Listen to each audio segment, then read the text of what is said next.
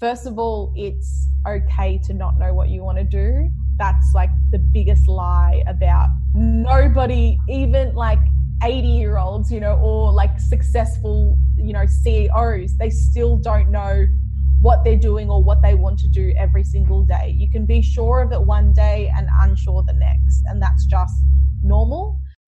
Welcome to the Driven Young podcast with Byron Dempsey, dedicated to educating and inspiring the younger generation around entrepreneurship and practical life skills we aren't taught in school.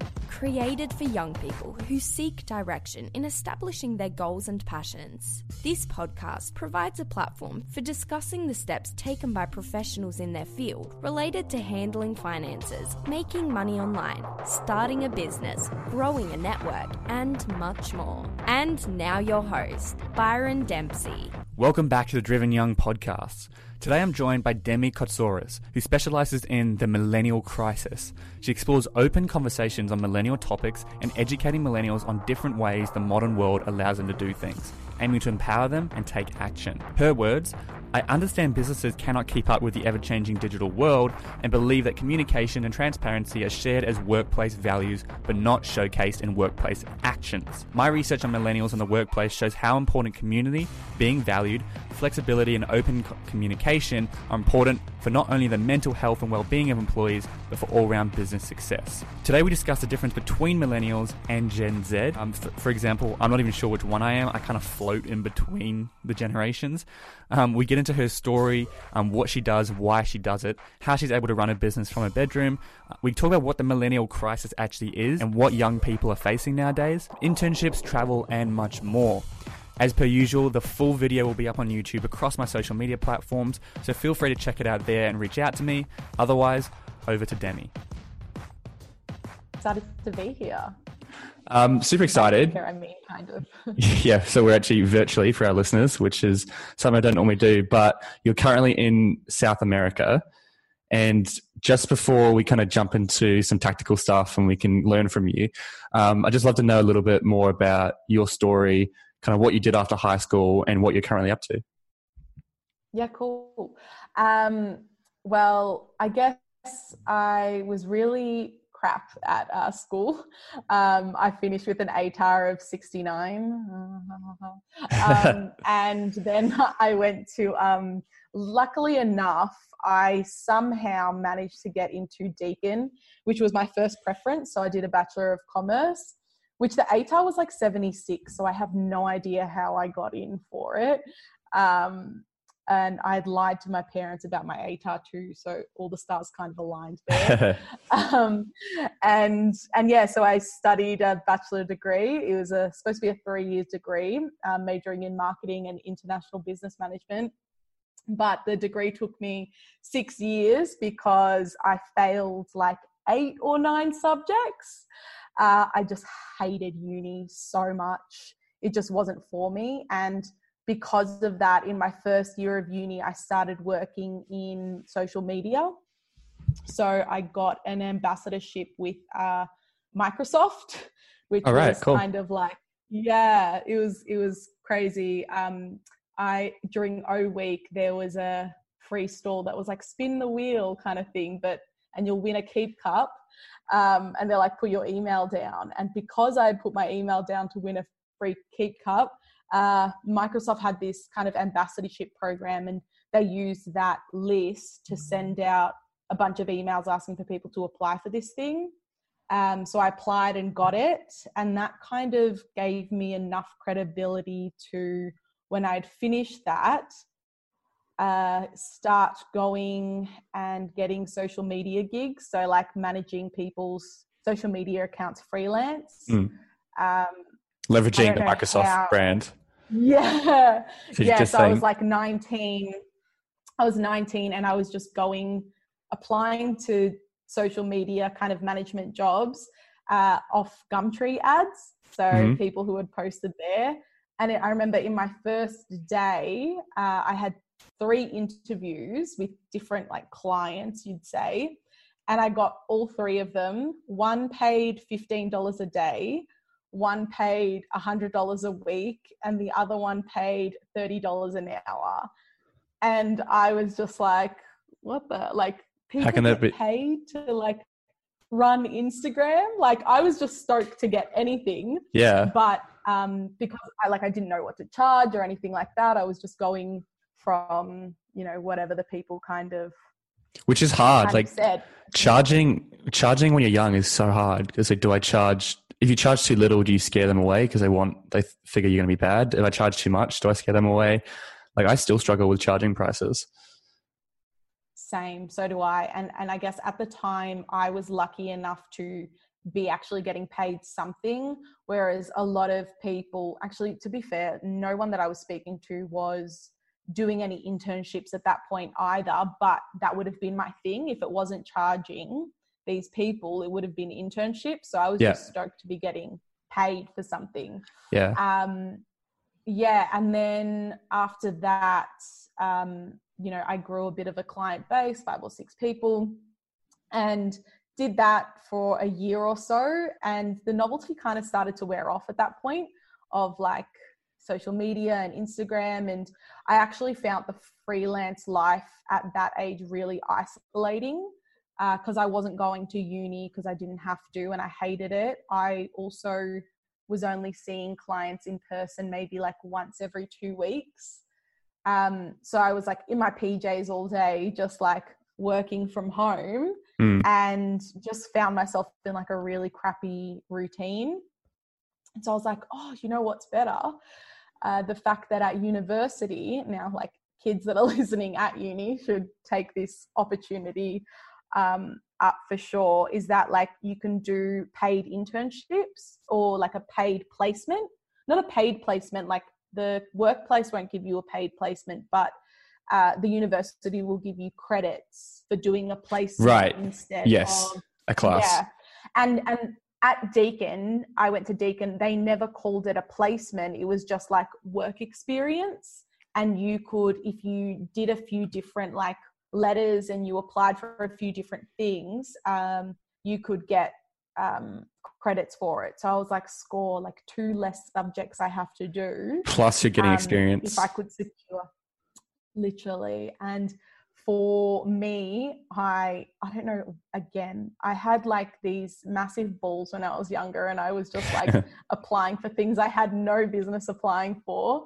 I jumped on, you know, Seek or whatever, and I found this 6-month contracted role with a local council for a social media writer. And I was like, this was like a full-time, like legit job. And again, a lot of people that get that do these kind of placement things, it's not a real job that they have. And I remember going to like the interview and getting through, and the guy like talking about the salary for me, and he was like, the highest I'd ever been paid was like $30 an hour. So he had said to me, like, you know, you'll be getting paid $35 an hour. Is that okay? And I remember sitting in that chair, because I was like 35, trying to do the calculations, like $35 an hour, 8 hours a day. Yeah, 5 days a week. You know? Yeah. You know, for me, I was like 21 at the time. I was like, that's big money, man. I was like, wow.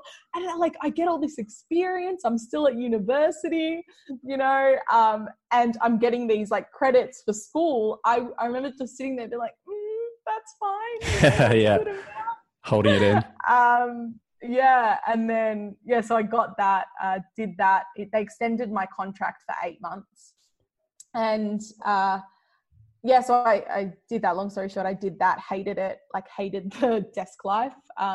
You find out soon enough that you do nothing at your desk a lot of the time, I guess. There's so much wasted time. Bored a lot.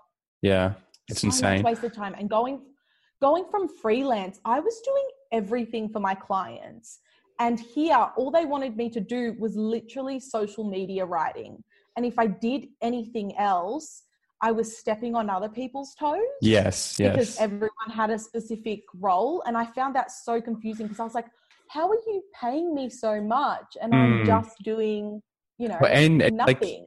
You probably could have done your 5 days work in 2 or 3 days. Easily. But because of the 3 days for sure. But because of the structure of the way kind of society and the economy works, is it's 8 hours a day, 5 days a week. And you find time to fit within that 8 hours. So you might kill time just so you last the whole day. But really, if you wanted to, you could just sit down, focus, get it done in a day or two, and have the rest of the week off. Obviously, that's probably not going to happen, but some companies are starting to push in that direction. But, you know, for me, it's like, so long as you get your deadlines hit or whatever you need to get done, I don't really care how long it takes.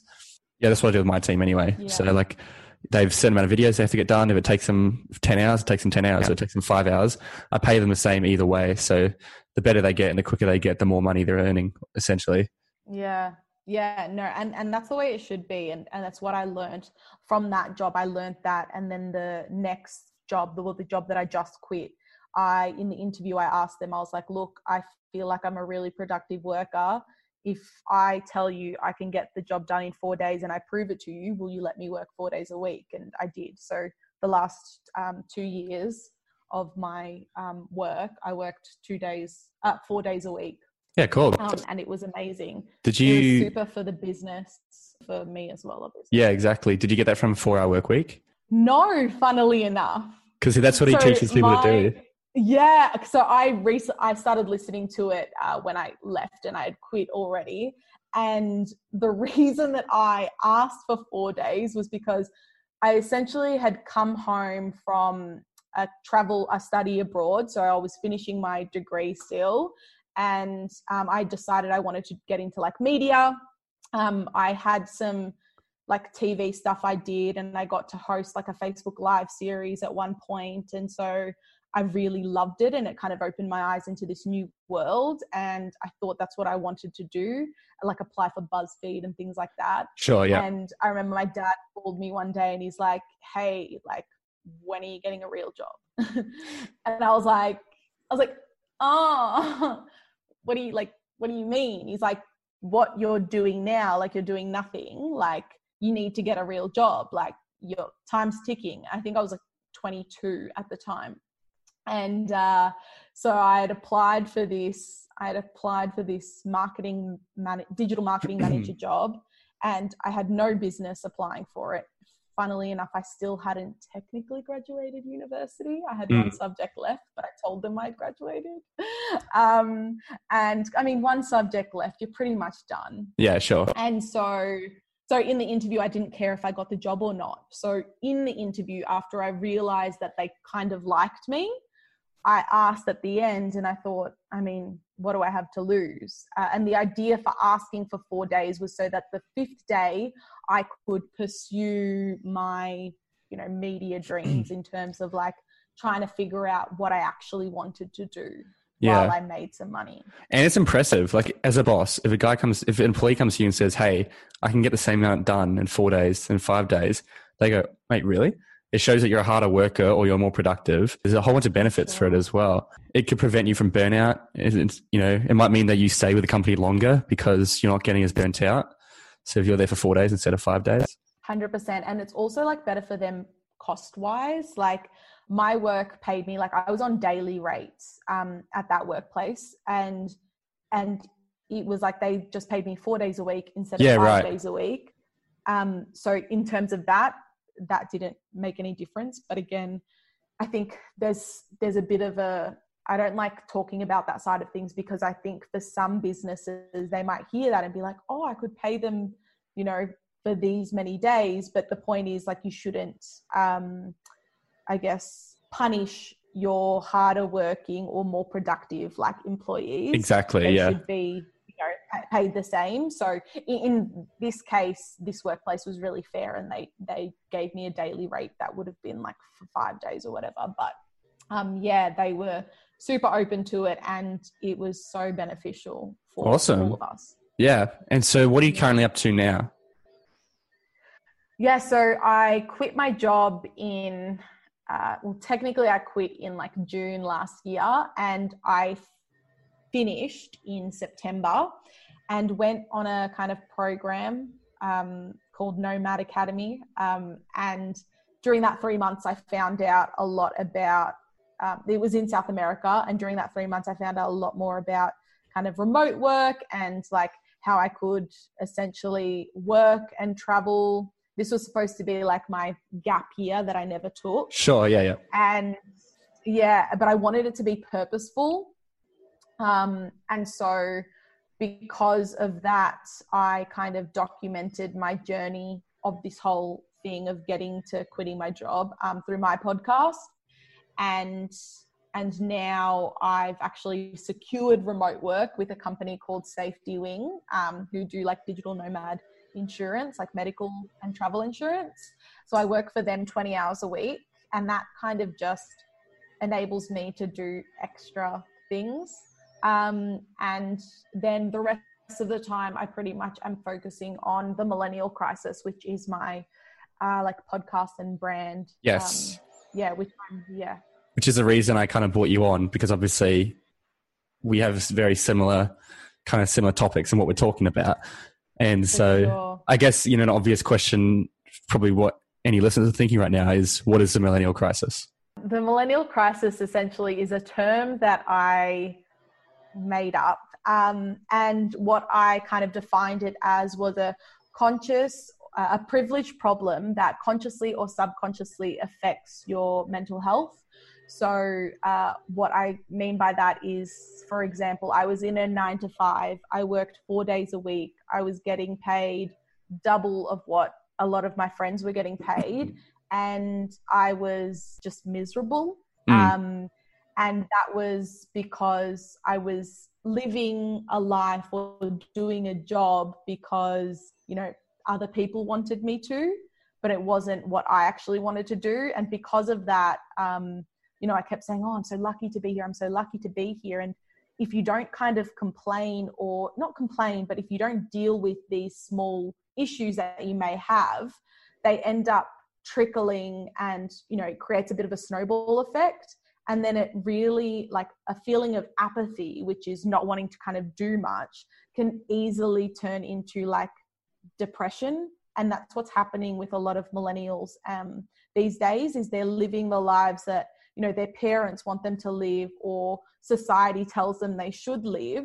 And then people are telling them that they're so lucky in these things, so they feel like they shouldn't be feeling this way. And so they don't tell people to the extent of what their problems are actually, causing them hurt, Yeah, this is a really good point. I actually love this because, I'm all about perspective. And I think in Australia, especially, we have such an amazing opportunity and we're in such an amazing country. So complaining can also often feel like, I can't complain because I've got it so good compared to the rest of the world or compared to whoever.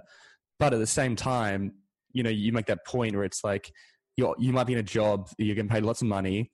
You've secured it. You've been really lucky to get it. And so everyone around you is just like, stop complaining. You've got it so much better than us.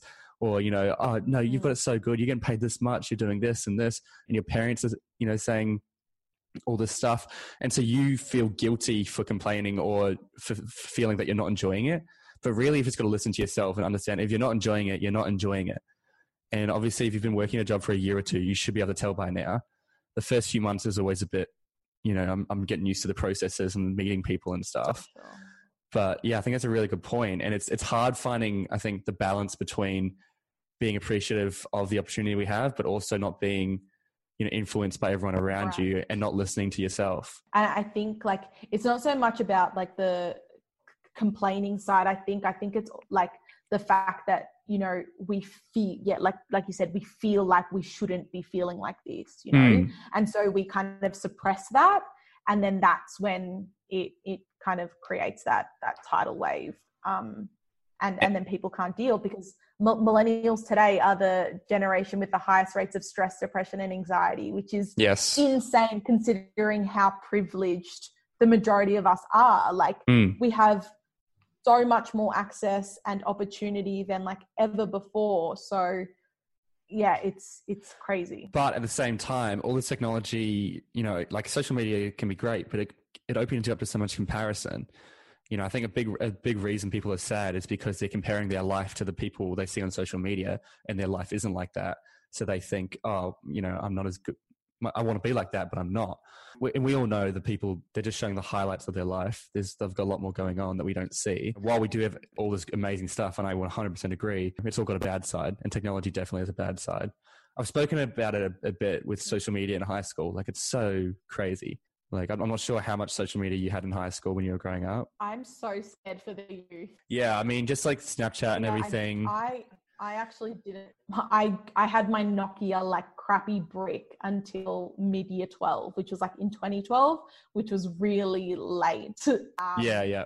And yeah, now I see like my younger cousins and stuff, and like the Facetune and all of the like crap that's on there. It's actually crazy. And it was one of the reasons why I started the Millennial Crisis too, was the whole premise in the beginning was with my like Instagram account. It was to kind of cut out the social media highlights. And even now, yeah, I'm scared for the younger generation when it comes to technology. I was just going to say, because I grew up with, I had everything, basically what the current generation has. That's what I had.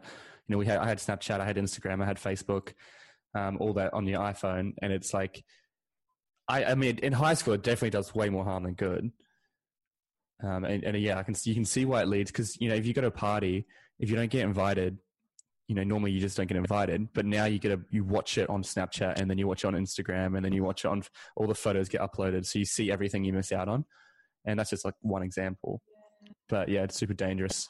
I hadn't thought like that, because I guess I definitely had Facebook and Instagram was a thing, but stories were not a thing when I was in high school. And stories are probably the most dangerous part. So that's so interesting you say that, because I'd never considered that side of things.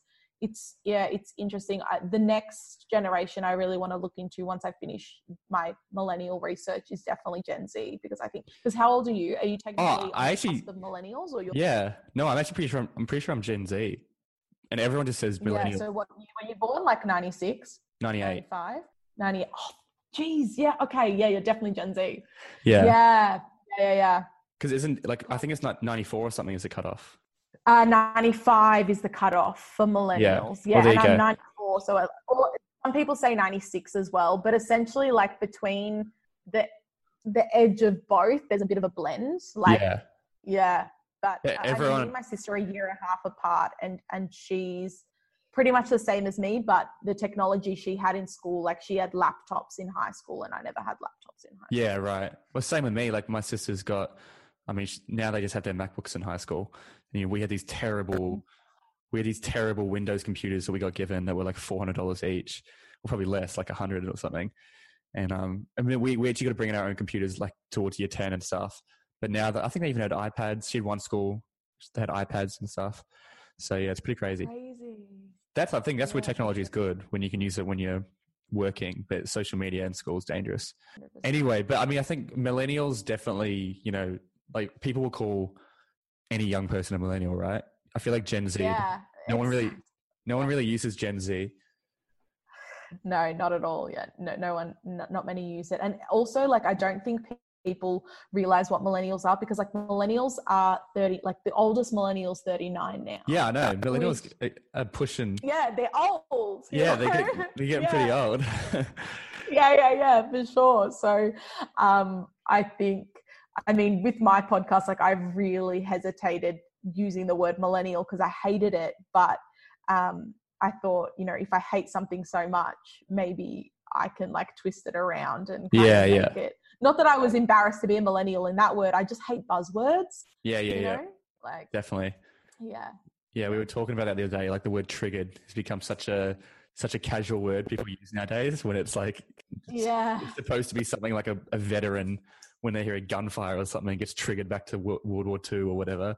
But now they'll just say it like it's nothing. It's just a buzzword. Yeah, literally. Yeah, another great thing the internet does. Yeah. So with your podcast, what sort of stuff, when you say millennials, do you mean literal millennials, like we just mentioned? So, what are we talking, like 24 plus, or do you mean any young people? Essentially, it's for any young people, really. Like I named it the Millennial Crisis again because I think like you said, like the word millennial means young people. Yes. And now I'm focusing my like research side on actual millennials. But again, the probably the younger side of it, like the oldest people I chat with are like 35 in terms of that kind of stuff. But it's just practical like advice on how to navigate like finding and like sticking to a career you love with all of the outside noise that you're getting from socials, your parents, society, all of that stuff, which is really hard to stop listening to. It is. And because I say this quite a bit, but I do know it's way harder for people who aren't in my situation, where my parents, they're pretty chill. They kind of say, oh, if you want to do that, then do it. They kind of let me do what I want to do. And I know there are people out there who like, they have to do a degree because their parents, and they can't get out of it. And it just seems so bizarre to me. And I almost don't know what advice to give them, because it's like, well, I haven't been through this. Like for me, it's just like, can't you just talk to your parents and tell them you don't want to do it? And they're like, no, I've tried. I'm like, it's just bizarre. So like, do you know, what advice would you give to people who are, their parents are kind of forcing them down a certain trajectory? Yeah. First of all, I'd like to, like, that's like you have amazing parents to allow you to kind of enable you to do that stuff, because yes, I'm very lucky. The biggest problem. It is the biggest problem. And I have incredible parents as well. And they're so supportive in so many ways, but especially my dad, it was a real fight to even get him, funnily enough, to let me do marketing.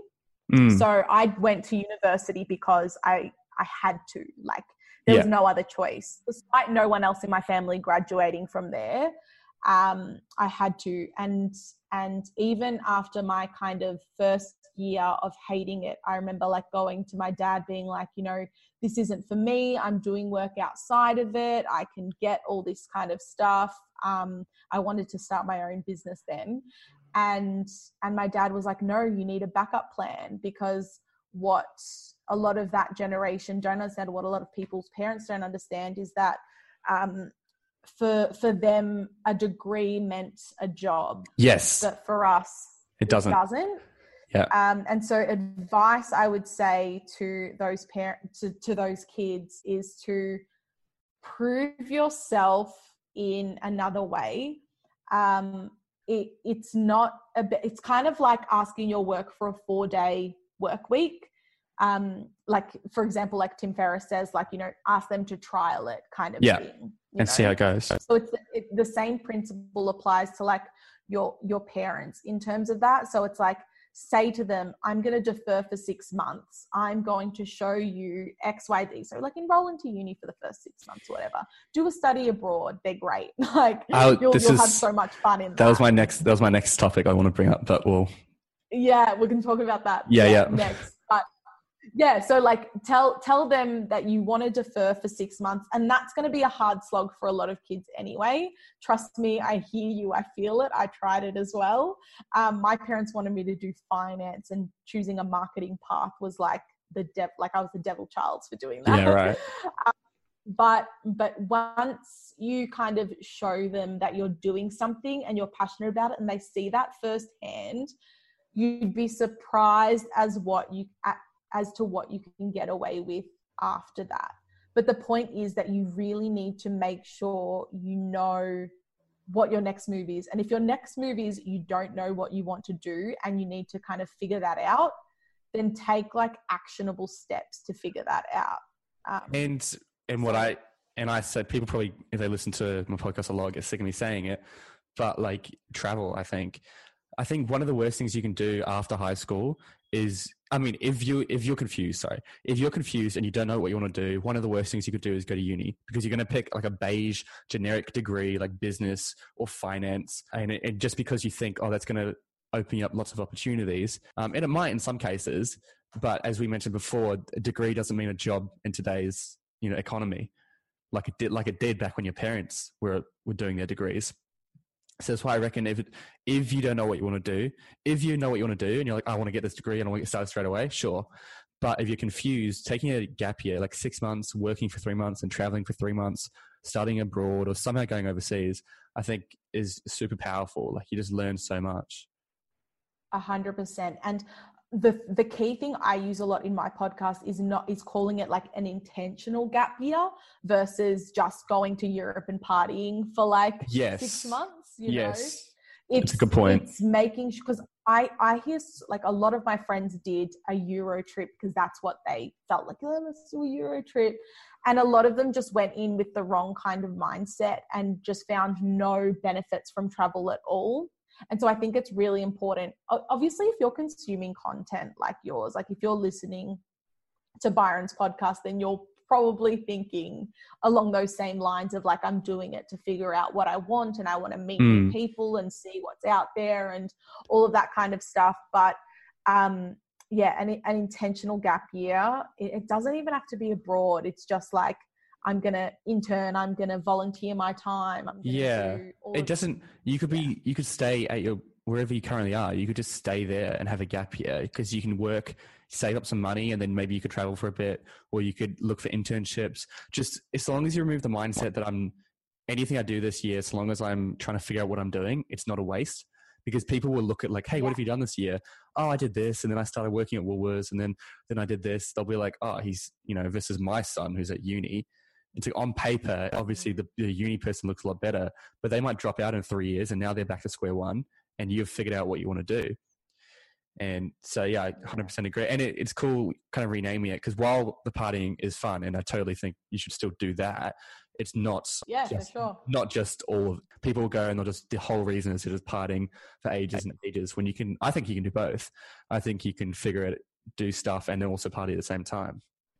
Yeah, for sure. I mean, in saying that, like, it's not going to be it's not boring at all, but like, I think a lot of people like go to places and then they like, you hear about people going to Europe and they just speak to Aussies. Like they meet people that are like just, and it's like, and you come back and you're like, oh, what was the culture like here? What was the food like? And they're like, oh, we just like just pasta everywhere, or like pizza everywhere. Cause like Italian food is like global, you know what I mean? Yeah. Like, yeah. Anywhere you go, you can still eat it. And you're just like, but you didn't get the idea of the culture. You didn't see how other people live. And they're the things that help you decide on what you want to do or what, why you want to make money, because you want to help other people or, put some time into other things. Like there are so many like strange lessons you'll learn from traveling with your eyes kind of open versus just... Yeah. And it's a good point because I even meet people in Australia. I'll meet people who are studying abroad or something from America.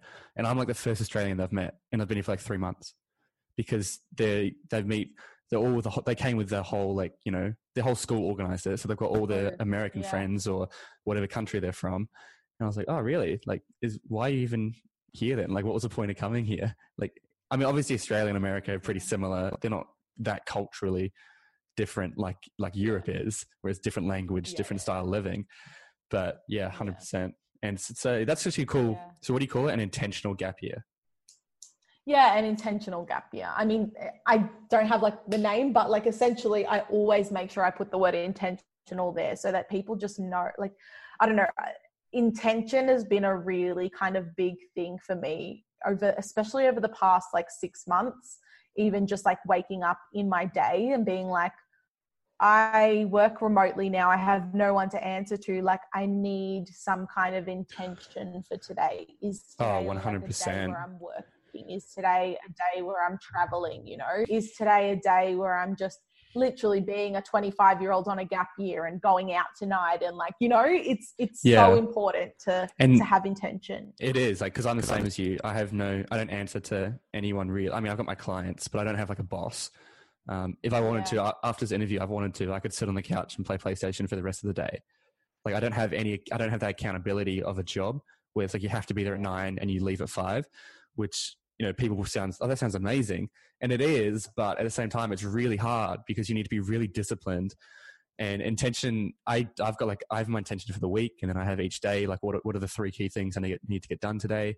Because otherwise you just get lost. Yeah. And speaking about that, I kind of have a question for you in there, because I know like a lot of the times, like the whole reason I started the Millennial Crisis was also to like break out those perceptions people have of certain jobs or certain things they see online. And again, like you said, not having someone to answer to has become so like exciting to people. And that's why like there's so many people that want to be entrepreneurs. But like from the research I've done, a lot of like young people don't actually want to be entrepreneurs. They just want to be part of a community and they want to feel like they have a purpose in things. Yes. And so, because like entrepreneurship, one, is really lonely. Freelance work is really lonely. And it's really hard to say self-motivated. The way that I do it best is when I have someone else who is freelance or someone else, like, because you have no one to bounce your ideas from, you know, I know. You have nobody to answer to, like you said, you know, so it can be like uni where did you go to uni? No, I didn't. Or school or whatever. Yeah. Where you have a deadline and you do your client's work the night before because you know you can get it done in that time and it's only going to take you 2 hours to do. So like you can get it done in that last minute time frame. Like, instead of the week you had to do it, you know? So yeah, it's definitely not for everyone. So yeah, I guess that's what the kind of things that you can start learning in a gap year. Yeah, 100. And I agree with everything you just said in terms of, because entrepreneurship has become very thought after, like with this idea of not being able to bounce ideas off. Like I love that. And that's why, like, if I was to start a business again, I'd love to do it with like a business partner, and you could kind of do it together and work a bit together. The point you made about millennials want like a purpose and a community to be a part of, I've heard that quite a bit. We've talked about it on the podcast. Like millennials and Gen X, we should say, will prioritize. Obviously, they want money, but up to a certain point, like instead of getting a raise, they'd rather have some sort of way to contribute to a cause or contribute to the business, or do something other than money. And a lot of older generations struggle to comprehend that. They're like, what do you mean? If I just give you more money, you'll be happier. But that's not how our generation's kind of growing up.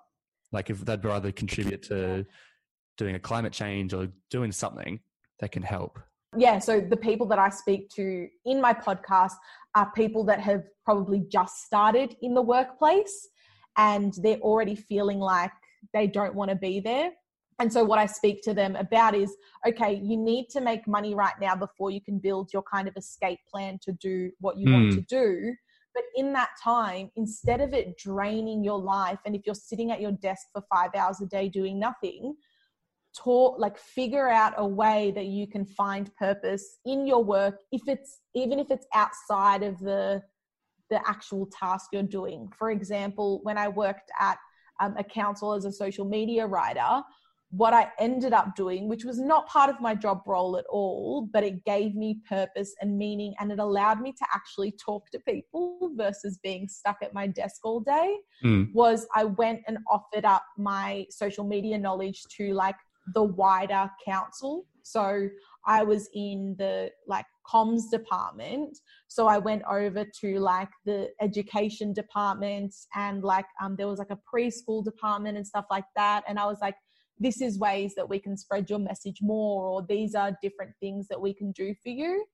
And those people like appreciated it so much because they had no clue and no one was there to help them.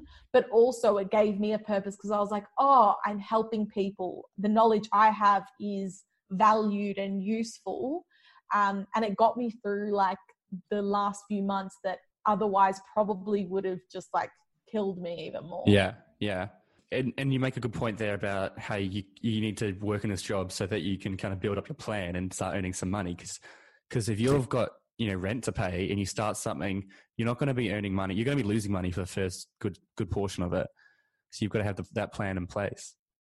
For sure. Yeah, it's one thing I always think about because like I was always lucky. I lived at home. Yes. Like, until I literally just left now. And my parents, I didn't have to pay for rent or food. And so I was lucky to always be a really good saver too, so that when I decided I wanted to take this gap year, I had enough money for a year, to be able to stay in decent places and stuff too. And so for me, I'm thinking about the people who live paycheck to paycheck every week because, they didn't learn good savings habits, or they've just come to this realization now, and to stress that like it's not too late, it's okay, you can still make up all of that time, as you go, because that's another problem. We all feel like, it's too late for us now. No, exactly. Love it. And just before kind of we wrap things up, I'd like to ask all of my guests a final question. And it's just, what would your number one piece of advice be for the younger generation? So kind of people, Gen X essentially, who are just, finishing high school, figuring out what they want to do, entering uni, entering the workforce. What advice would you give to them? I think it's going to be what we kind of said. So, yeah, I mean, it normally is what we covered. Doing like in high school or at university, I think, first of all, it's okay to not know what you want to do. That's like the biggest lie about life, society and everything. Nobody, even like 80-year-olds, or like successful, CEOs, they still don't know what they're doing or what they want to do every single day. You can be sure of it one day and unsure the next, and that's just normal. So that's the first thing I'd say. And then the second thing is that just because you don't know what you want to do doesn't mean all hope is lost. You just have to like dip your toe into different waters to figure out the things that you're liking and not liking. And figuring out what you don't like is just as important as figuring out what you do. Yeah, that's a good point. I like that. That's quite different. Yeah. I often get quite similar answers for this, but that's a good point. So figuring out what you don't like is just as important as figuring out what you do like, because that way, and it's good because, that's why if you drop out of uni after a year, it's not that big of a loss because now you didn't want to do that subject, or you didn't want to follow that trajectory, rather than sticking with it and then working in the field for 5 years and now you're 30 and you're like, I didn't want to do this. So like you shouldn't feel guilty dropping out, especially in Australia. Like in America, it's going to cost them hundreds of thousands of dollars, but here it's only like probably 10, 20 grand in debt. And it's better to get out now because you figured out you don't like it. 100%. And also like for me, like working in hospitality jobs, working in retail, doing like contracted jobs or part-time jobs, volunteering, like do it all. Be an Uber driver, like do whatever. Figure it out.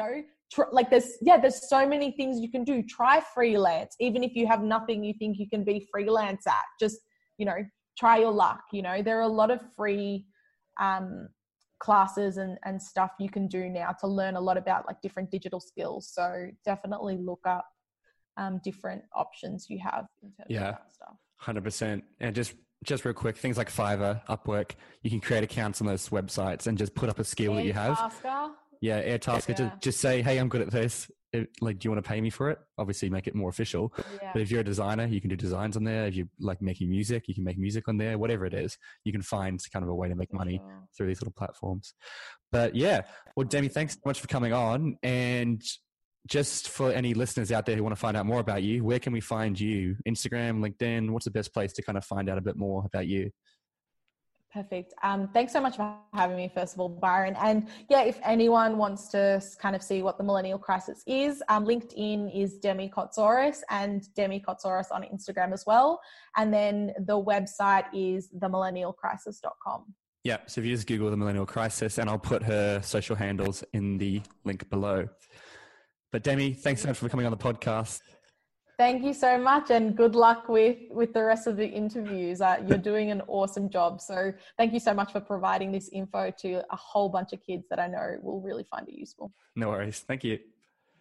All right. If you are still here, thank you so much for listening to this entire episode. If you got some value out of it, it would mean the world to me if you left a review on iTunes or shared it with your friends or family. Otherwise, I'll be putting up videos of this episode on Instagram and Facebook, so check it out there at Byron Dempsey or at Driven Young Podcast, and I'll see you on the next one.